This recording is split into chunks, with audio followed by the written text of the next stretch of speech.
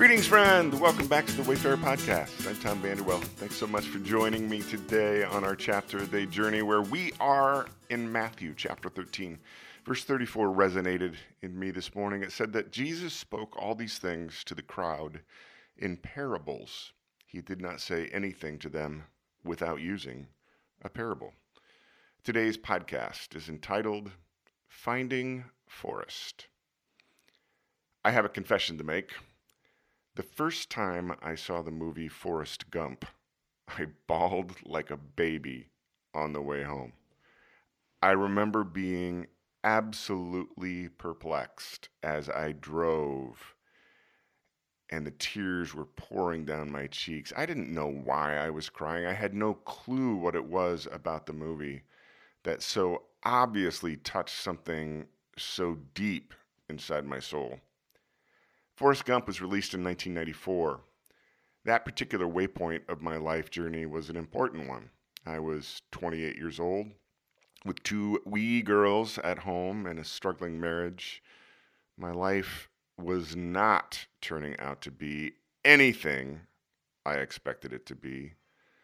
I couldn't see it at the time, but I was about to embark on the most important stretch of self-discovery of my life.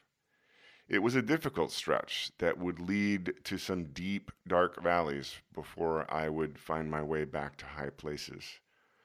It would be 20 years or so before I would add a layer of self-understanding and learning about being an Enneagram Type 4.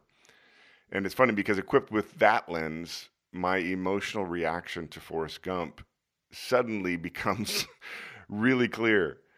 An Enneagram 4's core fear is that there is something hopelessly flawed, defective in me, like Forrest's diminished mental capacity, which he could do nothing about.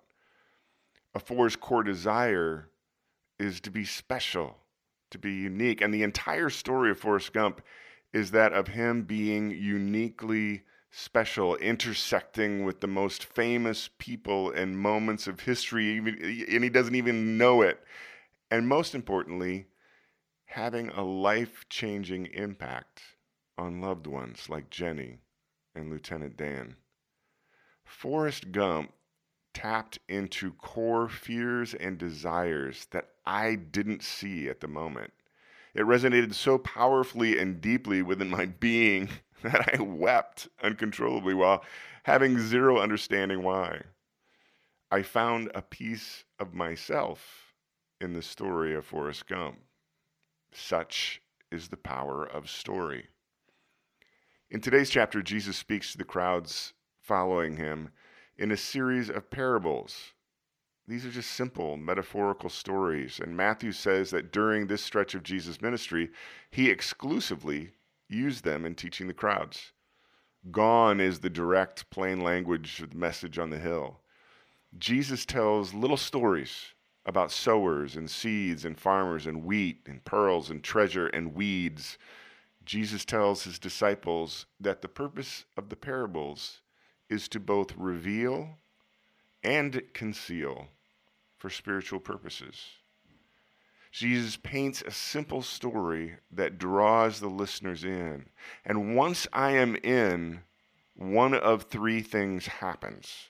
First, I might not see, hear, or understand what Jesus is saying in the story whatsoever. Whatever Jesus is talking about is concealed to me at this time. I don't get it. Second, I might find myself in the story. I am the seed that fell on the soil. I am the weeds springing up among the wheat. I am the woman who would sell everything she had in order to have the treasure that Jesus is offering. And this understanding then propels me forward in my spiritual journey. Third, I might find myself in the story and then utterly reject what has been revealed.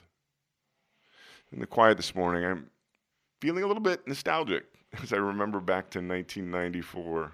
Oh my gosh, I thought I knew so much about myself. I thought I knew so much about Jesus. Driving home from Forrest Gump, weeping for unknown reasons, was spiritually significant in ways I couldn't see or understand.